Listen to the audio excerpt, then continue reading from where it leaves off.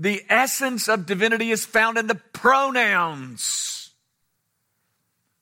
Can I call him my? You know, the Psalm 23 is, the Lord is my. There's another pronoun.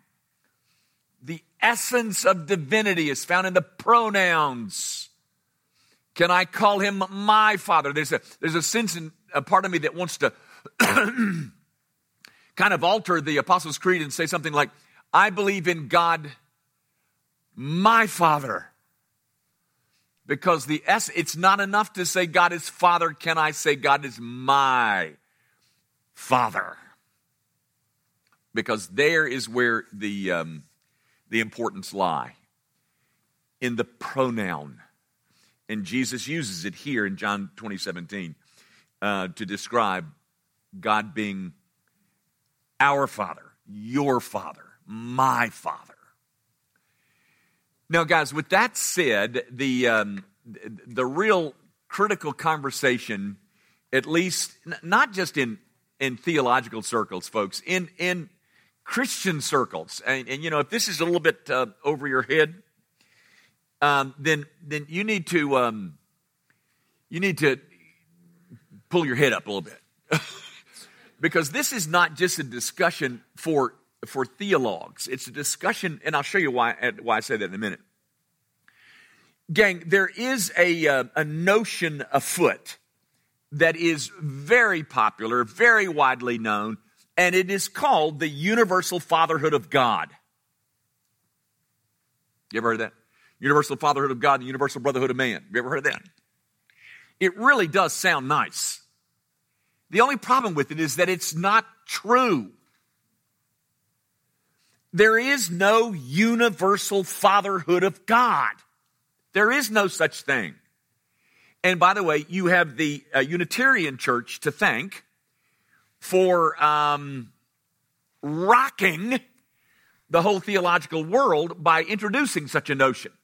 The universal fatherhood of God. Gang, it's been around for a long time, but let's tease it out in just a second. If that could be shown to be true, the universal fatherhood of God, here's what that would mean, or at least one of the things that would mean. It would mean that all mankind is spiritually related. That notion is given voice and given illustration in something that I think you might have heard before, that all religion is a mountain, and God is at the top of the mountain. And the Muslims go to God that way, and the Christians go to God that way, and I don't know how to make this. Okay, and then the Hindus go to God, but they always get to God because we are all spiritually related, because there is a universal fatherhood of God. By the way, ladies and gentlemen, that is the religion of Pope Francis in the Roman Catholic Church today. That is called pluralism. And pluralism, it's a close cousin to relativism. Sorry. But the notion that there is a universal fatherhood of God means that God is the Father of all mankind, and that we as humans are all somehow spiritually related. Guys, again, the world loves to talk like that. I mean, you hear that language occasionally throughout the media. It's just not so. There is no universal fatherhood of God. There is no such thing. And I want to show you that tonight.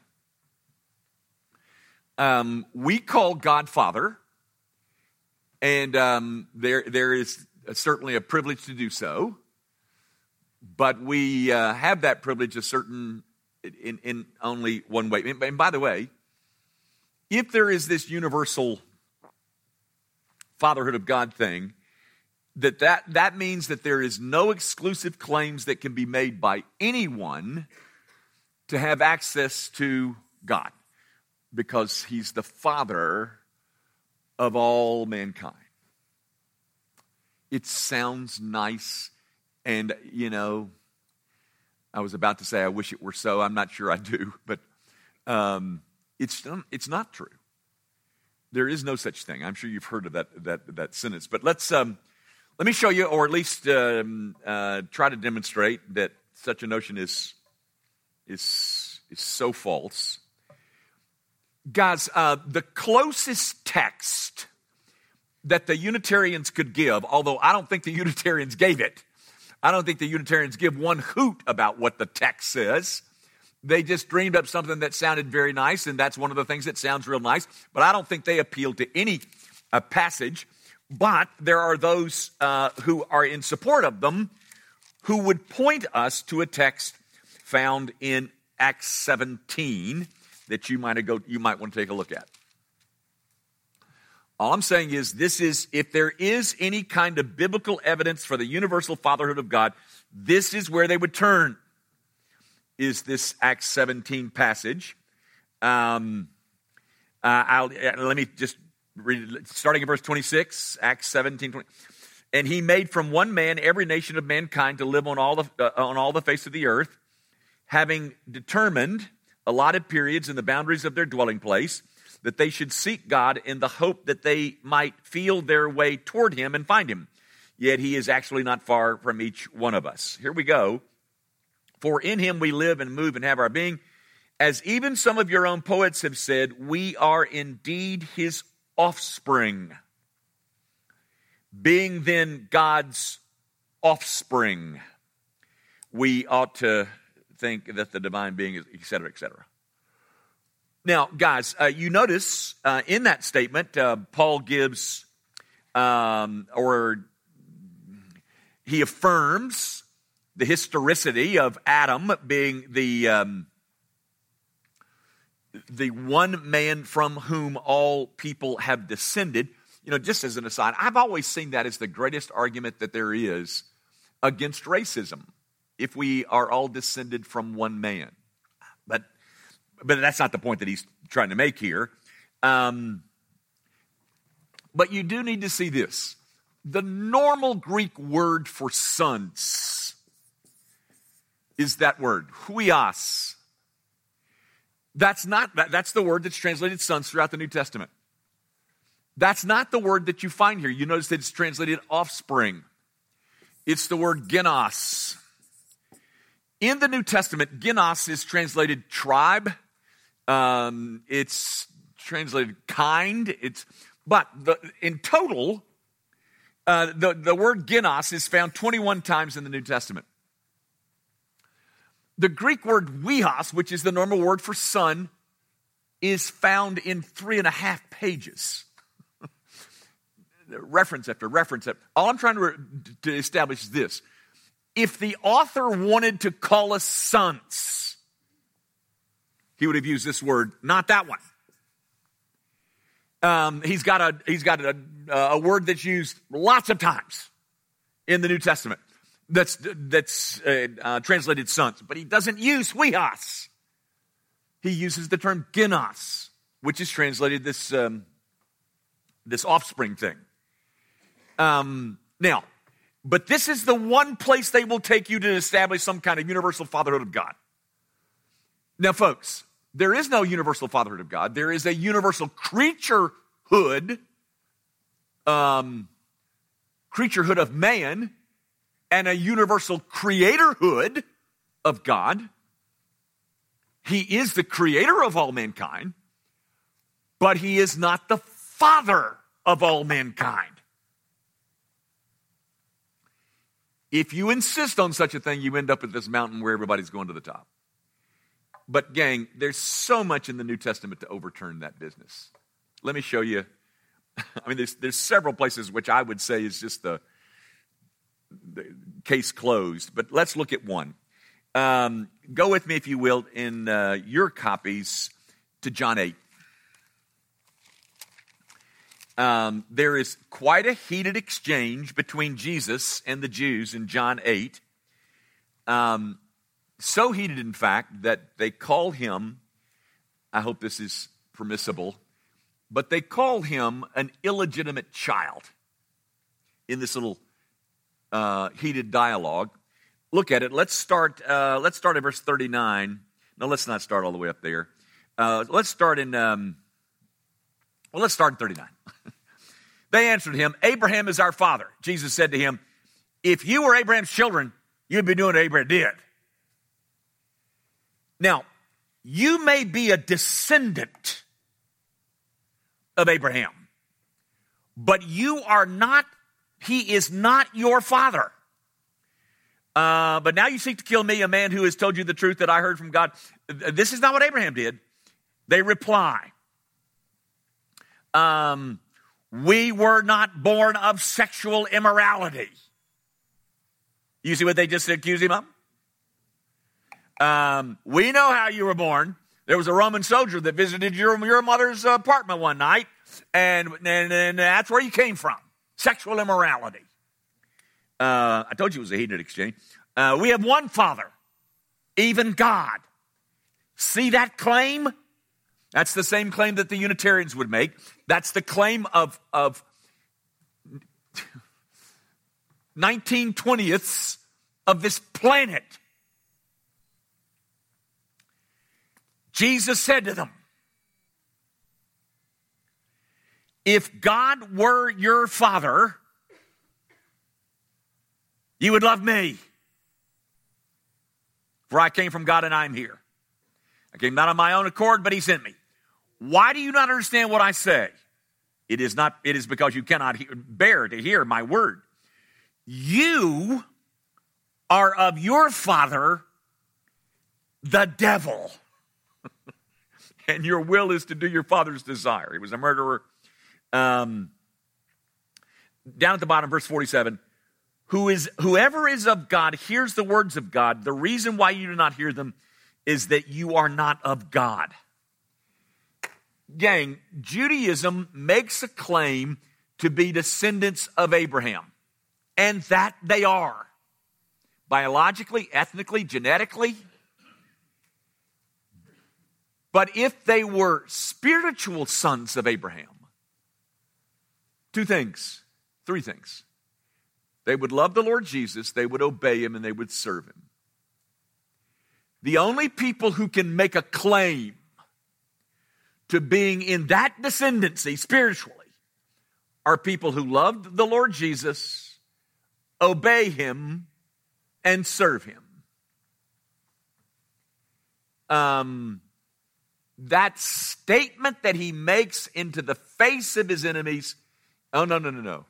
That's not who your father is. I'll tell you who your father is. You're of your father, the devil. That should be enough to settle the whole thing. At least I hope it is. Yes, there is a universal creatorhood of God, but not a universal fatherhood of God. To honor the Father, this Father, you must honor the Son. And there is a narrow exclusivity to all that. The only people who can make a claim that this God is their Father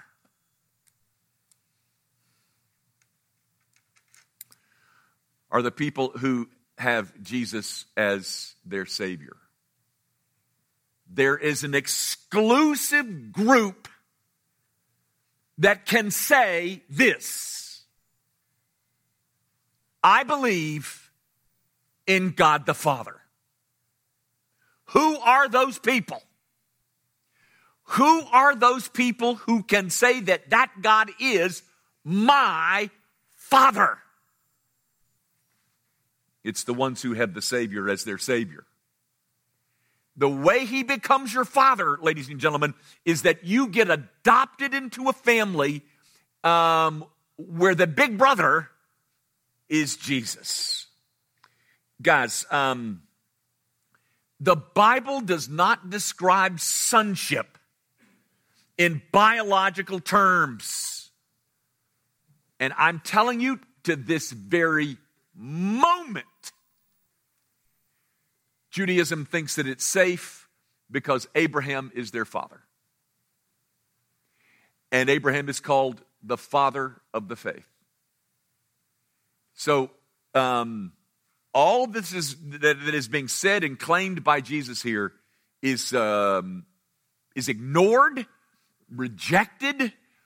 I don't even think Judaism would talk about a universal fatherhood of God, but they would consider themselves descendants of Abraham, who is the father of the faith, which means that we're descendants of the faithful. No.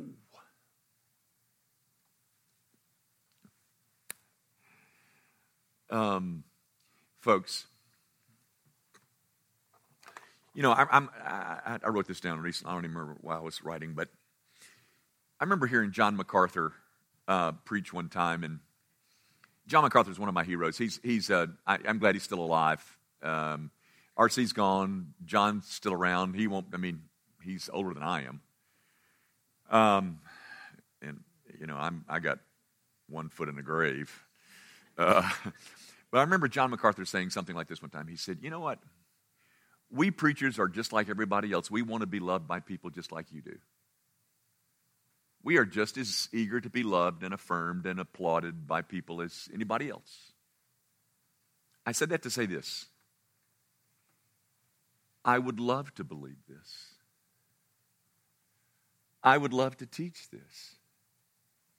It is so much more broad and accommodating and popular and acceptable. And you know, I've got this huge unmet emotional need to be loved. There's just one thing about it.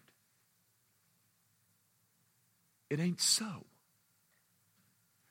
And we've got a couple other passages to look at, but I mean, that one ought to be enough. Jesus said, oh, you're claiming that God's your father, are you? Well, that ain't the truth. I'll tell you your father is. Your father is the devil. You know what, folks? Those who propose such a thing, you know, they got a father, but it is not the God of Abraham. It's another father. Who enjoys saying that? Who gets pleasure out of denouncing? Here's what I get pleasure in. Don't touch me, says Jesus. I have not yet ascended to my Father and your Father. That I get pleasure in teaching. But how does he become my Father? How do I get into the place where I can say of a truth, I believe in God the Father? Well, you honor his Son.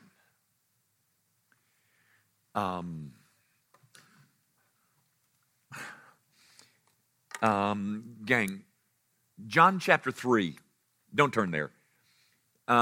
You find there that the fatherhood of God is related to regeneration. That is, those who are born of the Spirit are sons of God. Then go over with me. Let's look one other place. Go to the book of Romans, and we'll try to quit here. Romans chapter 8.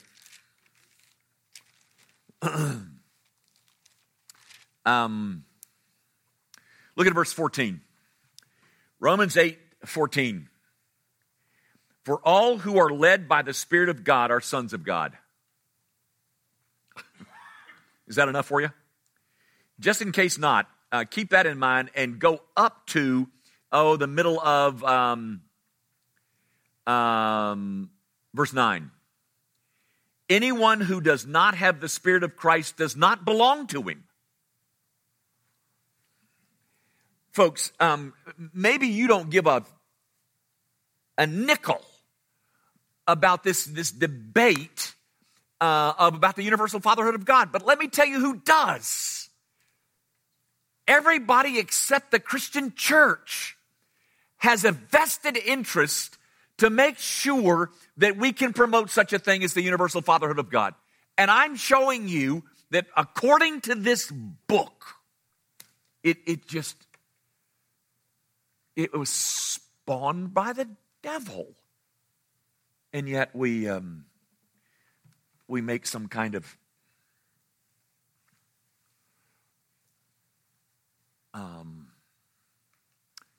nod in the direction of these beautiful sounding words. The universal fatherhood of God. It's not so, folks. It's not so.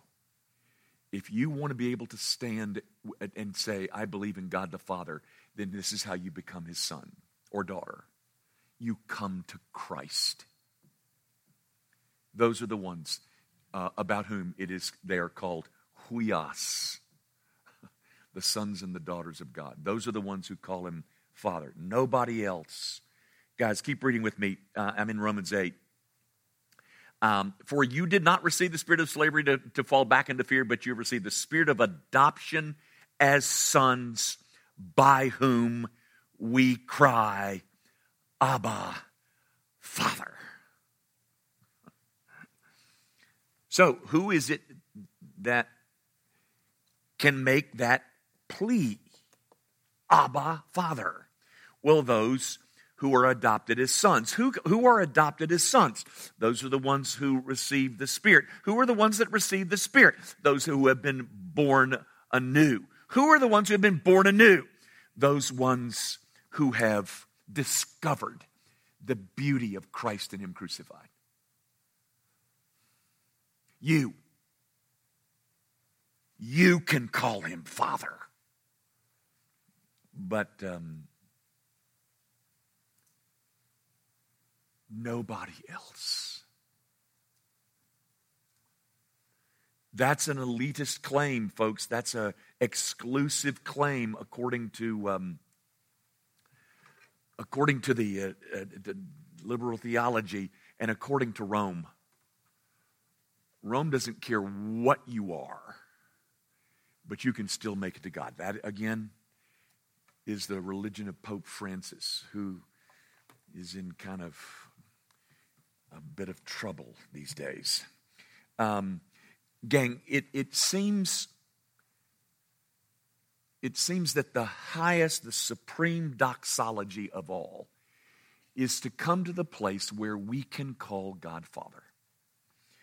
To do so is to acknowledge his authority over us and to rest in his protection and his provision.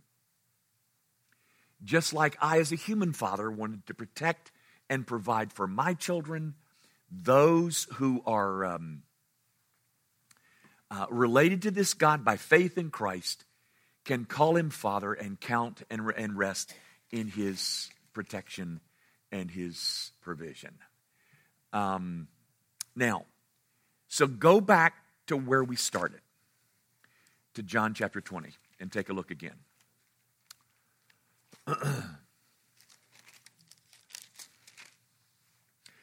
Hopefully this will mean more to you now.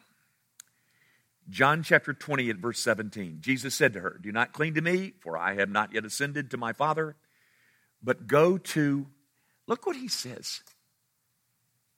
He calls us my brothers. There's that personal pronoun. And if you're a Christian tonight, you can use it. My brothers. He identifies himself with folks like us. Go tell my brothers and say to them, I am ascending to my Father and your Father. Those who are brothers of this Christ can claim this God as their Father. And so once again, folks, as Luther said, we're back to pronouns. We're back to personal pronouns. It is the essence. It is the pith. It is the heart and soul of all Christian living to be able to use those personal pronouns. And if you're trusting in Jesus Christ tonight, you can use them. You can say, I believe in God, the Father. Yes, the God who is my Father.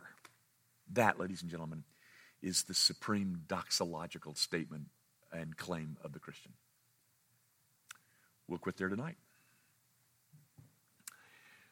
Our Father, we come as people who have been blood-bought. We came out of a hostile camp. We came out of a place where we were your enemies, and yet you opened our eyes to see our need for a Savior. You opened our eyes to see our sin, and now we no longer are enemies. We're sons and daughters. So that enmity is over, the warfare ceased, and we are people who have been adopted into your family, and we call you our Father who art in heaven. Might that privilege become more precious and dear to us as we recognize that the world, though it makes a claim, it's a claim that has no right. It is only those who have honored the Son, who have been born of the Spirit, who have been adopted into this family, who can now use these personal pronouns, calling God our Father. Might it be true of all of us, Father, if you've brought somebody here tonight who has not yet met this Savior of ours, might they see the urgency of their situation, that the big need is to come into the family of God through faith in Christ. Thank you for having done that, or having brought us, so many of us in this room, to that place. We pray, of course, tonight in the name of Jesus Christ, our Savior and Lord.